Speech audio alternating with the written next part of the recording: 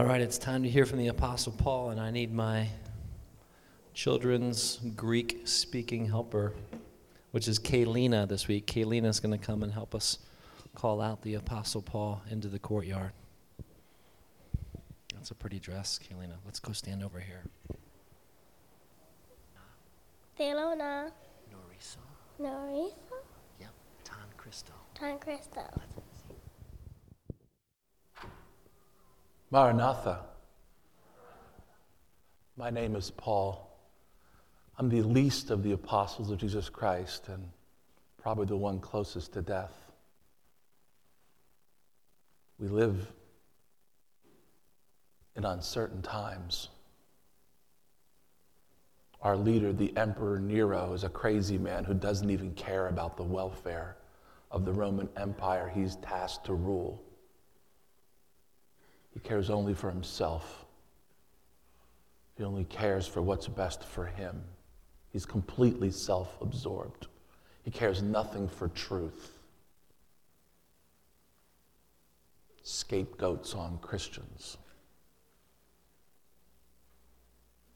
Because I'm one of the most vocal of them, I don't suspect I have many days left. But as I look back across my life and see what God has done, my heart is filled with joy. How many of the children of God have been able to see the miracles that I've seen, or seen the power of God at work in the ways that I've seen, have seen the transformation of lives all across Asia and Macedonia and down into Greece? God's at work in amazing ways, and we rejoice. I think back to my time in the city of Corinth, that year and a half that we spent there, and I remember the joy that I felt when Timothy finally arrived and told me that the Thessalonican church was thriving. And in my humanity, I just assumed they would never stand up to that persecution. And yet when Timothy came, the joy just overfilled my soul. Because God was more powerful than any persecution, from any plan of the enemy. God was reigning. But that didn't mean that Corinth wasn't hard. During the end of my time there, I was taken before the official Gallio, trumped up charges again from the Jews. I was trying to convince the populace to ignore the rule of Rome or insult the gods and whatever other stuff. But Gallio was a smart enough man to recognize I had done nothing to break the law. And he just simply refused to hear my case. But that essentially meant I was being handed over to the Jews eventually, and it signaled the end of my time there in Corinth. And so I headed back towards Syria, stopping on the way in the city of Ephesus. I had long wanted to visit Ephesus, but had felt checked before. But now I felt like there was an opportunity to stop there, since it was sort of a way station on the way back to Syria. And I stopped there, and as was my habit, I went into the synagogue on the Sabbath and began to teach there, and found the folks unusually receptive to what I was teaching. But I knew that I couldn't stay. I had reason to head back to Jerusalem, and so I left Aquila and Priscilla there in Ephesus to continue the teaching while I continued on. It was interesting, the journey back to Jerusalem. I had promised to be there. I had vows to fulfill there. And I fulfilled those vows. But then as quickly as I could, the passion for Ephesus was on my heart. So I worked my way back to the city as quickly as I could. And when I arrived there, I found some very interesting things that happened. First of all, while I was gone, a man named Apollos had arrived in Ephesus. Now, Apollos was a gifted speaker, a young, passionate, articulate man who believed that the message that John preached for repentance was true, that Jesus was the Messiah, and he was a strong defender of how the scriptures taught about the coming of the Messiah, but he hadn't heard anything about Pentecost yet. he didn't know that the Holy Spirit was given. He had a partial gospel, but not the full gospel. And Aquila and Priscilla had taught him all that God had provided for the followers of Christ. And so he was able to receive the gift of the Spirit. That only increased his passion for others, and he continued to evangelize in that area. By the time I got to Ephesus, Aquila and Priscilla had continued the teaching in the synagogue, and I just took up where they left off. And I continued to teach the believers there and the Jews there of the scriptures and how they related to Jesus as Messiah. And it went well for a while, but as is often the case, the Jews again became jealous, seeing that their power was waning and more people were coming to Christ. And it became clear that if we were going to continue to minister in Ephesus, which was a great center for moving to different directions of the region, that we would not be able to teach in the synagogue anymore. And so we moved our basis of operation over to the school of Tyrannus. And he was a believer who was willing to let us use his area and his facility there to evangelize, use that as a home base for training, if you will. And it worked very well for us. We stayed there for a considerable period of time. During that time, we had an interesting encounter with 12 disciples of John the Baptist. It was interesting to come across these 12 who were continuing to preach the message that John preached, a message of repentance and of water baptism for the forgiveness of sins, but they had never gotten the word that John had pointed to Jesus as the Messiah. And they didn't know about anything past the message of John. And so we talked with them and we told them the full story. We talked to them about the passion of Jesus for the lost, for his suffering, his death, his resurrection. And finally, they received the full gospel of Jesus Christ. Were completely converted, were filled with the Spirit, and continued to evangelize the region, moving up north and to the east and to the west, and telling everyone they encountered about what Jesus had done. There were some other folks that we encountered that were also very interesting. There were 7 itinerant Jewish exorcists that came through town. Think of it. 7 itinerant Jewish exorcists who were trying to make a living out of scaring demons out of people. But they didn't really have any authority or power of their own, so what they would do was this.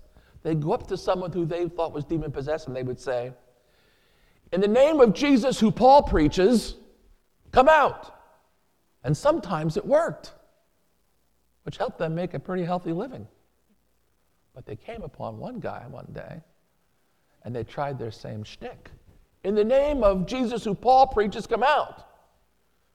And the demon responded, "Jesus I know, Paul I know, but who are you?" And the demon jumped on them and beat them. They were scared out of their minds. They ran out of the house all disheveled. But the news spread around the area. And everyone was frightened about the fact that a demon would speak back to them. And the people were scared crazy. The magicians in the area took notice and realized there was power in the name of Jesus. And that power was against the witchcraft and the sorcery and the magic of that area. And the people were convicted.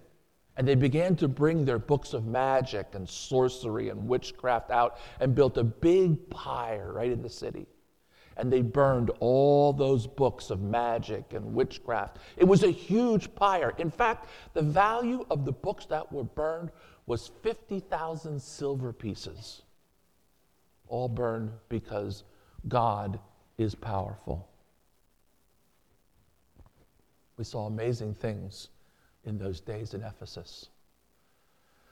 Because of its proximity to Corinth, just across the sea, and because we were on the same trading routes as Corinth, the communication between Ephesus and Corinth was relatively quick. And we got lots of news from the city of Corinth while we were there stationed in Ephesus for that period of time. And we learned of the difficulties that the Corinthians were experiencing. One of our friends named Chloe had some servants, and the servants came and brought us some really desperate news about the things that were developing in the church in Corinth. And so I made a quick trip over there, but the trip did not go well at all.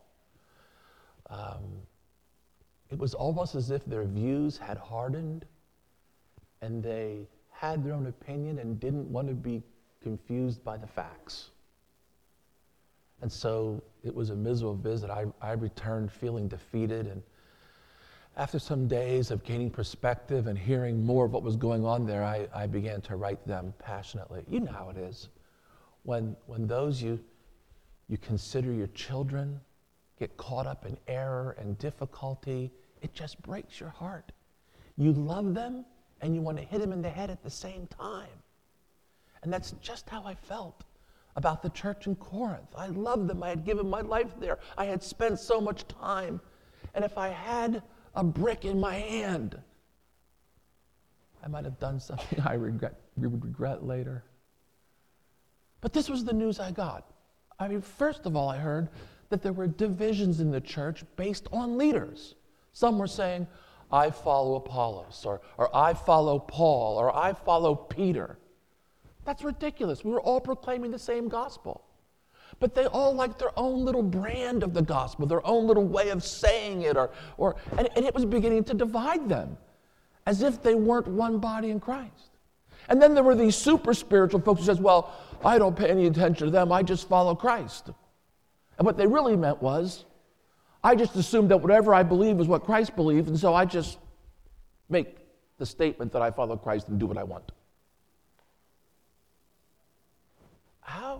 How did they come to that? How did they think that it was okay to follow individual leaders rather than the leading of the Holy Spirit?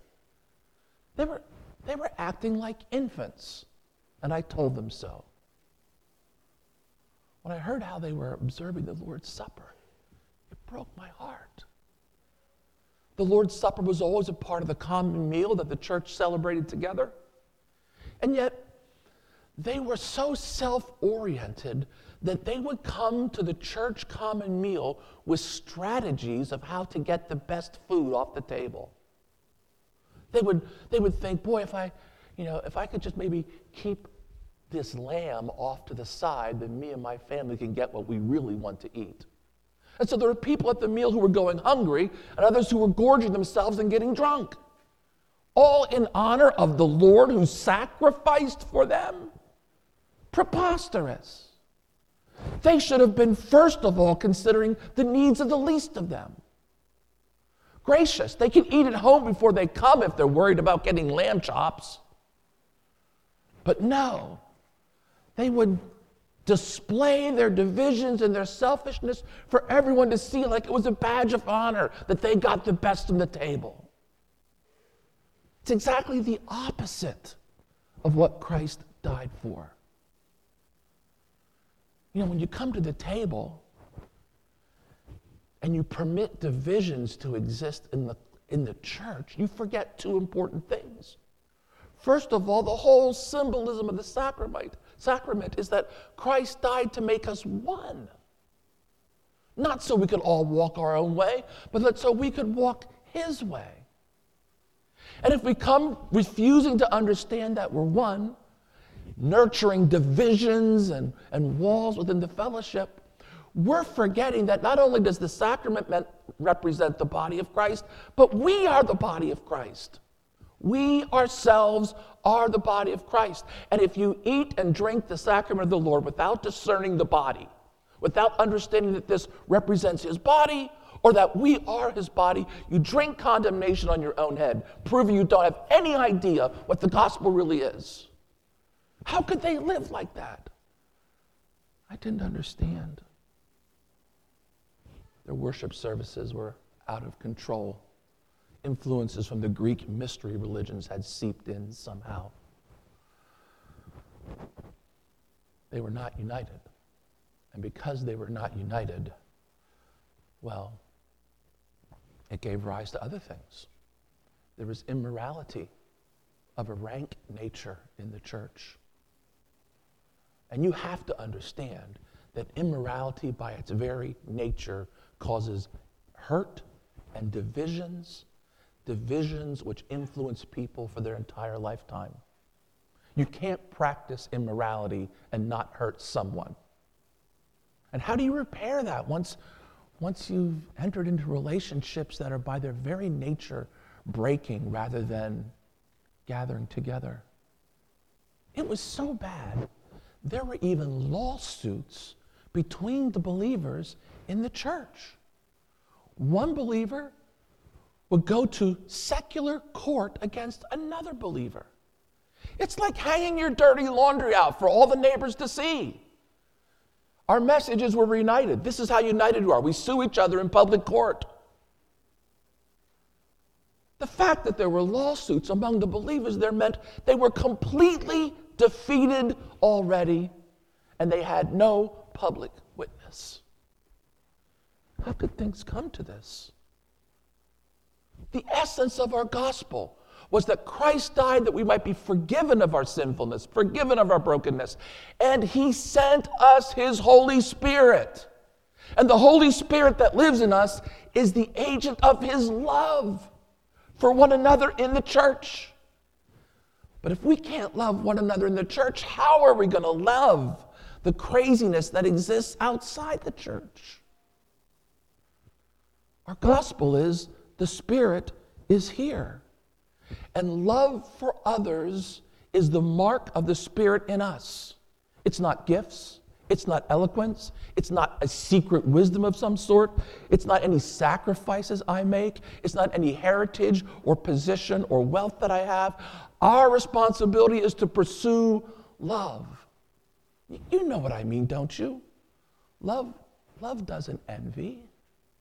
Love doesn't boast. Love doesn't keep a record of wrongdoings.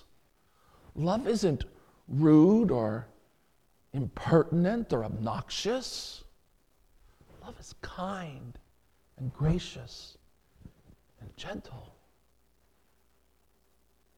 I appealed to them to renounce those shameful and sinful ways and return to the true gospel of Jesus Christ. There were some other issues I addressed with them. They had gotten confused about the message of the resurrection.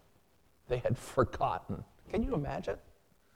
They had forgotten how fundamental the belief in the resurrection is, because that is the guarantee of our new life in Jesus Christ. And I reminded them, I felt like I had to, given how selfish they had been, that we were collecting an offering for the poor in Jerusalem, and that they really ought to participate in it. They needed to do something for others in a big way. I had many interactions with the Corinthian church during those times that I was in Ephesus. And I continue to pray for them.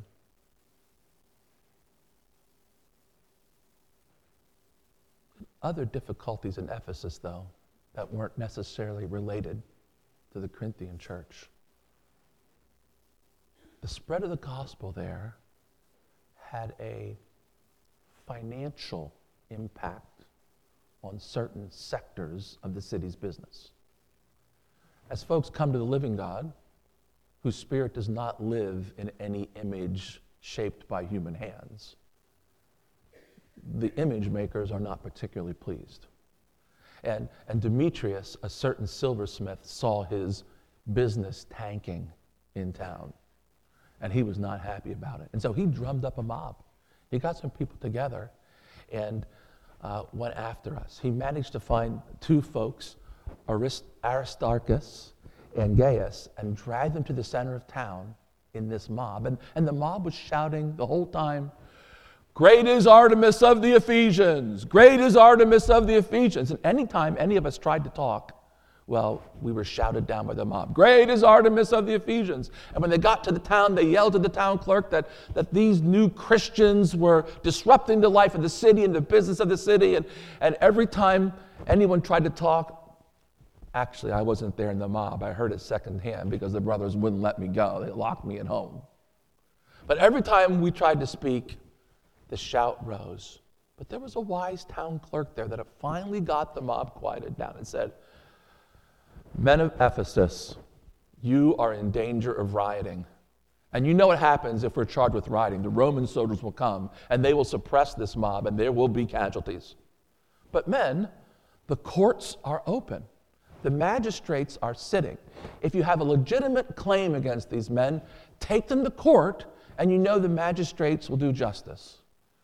Well, that town clerk did us a great favor, Mr. Alexander, and calmed them down enough that we were able to move away from the mob and escape any further destruction. But that was one of the symbols to me again, and the voice of the Spirit, that it was time for me to move. And I had made a vow to the Lord that I wanted to fulfill in the temple in Jerusalem. And so we made our way back towards Jerusalem. I visited a number of churches to encourage them up and around and back through, and eventually on my way back down through Syria, I stopped in Caesarea for just a few days. But while I was there, I ran into Philip. You remember Philip. Philip was one of the deacons. He was the man who had spoken to that eunuch on the road and had baptized the eunuch from Ethiopia. And Philip had daughters who were prophetesses. And while we're in worship, they stopped for a moment, and one of them asked for my belt, which I gave them. And they took the belt and wrapped it around my hands and said, "This is what will happen to the owner of the belt when he reaches Jerusalem." And I affirmed that their words were from the Spirit. And I had already had an inkling that if I made it back to Jerusalem, the uproar in the Jewish community was so large that it had to spill over into Jerusalem. And I would face very dangerous days if I returned to the temple to fulfill my vows. But I knew that I needed to go there. And I knew that the Spirit was leading me. And I knew that whatever I faced, He would be with me. And He would see me through. And He would use me to His purpose. And even if part of that purpose was for me to die, I had seen more in my life than anyone has a right to expect. To see God move in the way that He had, I suspect that I probably would never see many of my friends again if I continued on Jerusalem.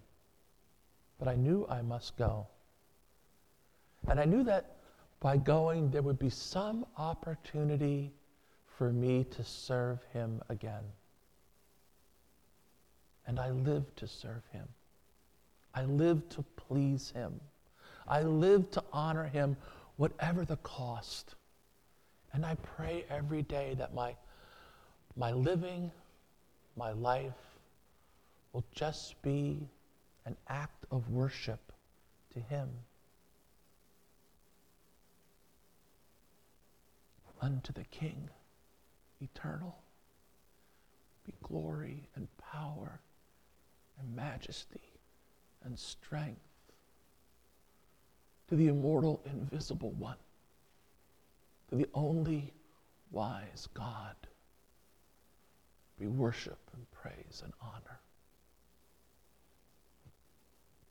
May you know the joy of serving Him in these ways. Maranatha. Would you receive the benediction? May God Himself, the God who makes everything holy and whole, put you together, spirit and soul, body and mind, and make you fit for the coming of our Lord Jesus Christ. Go in His grace today. God bless you.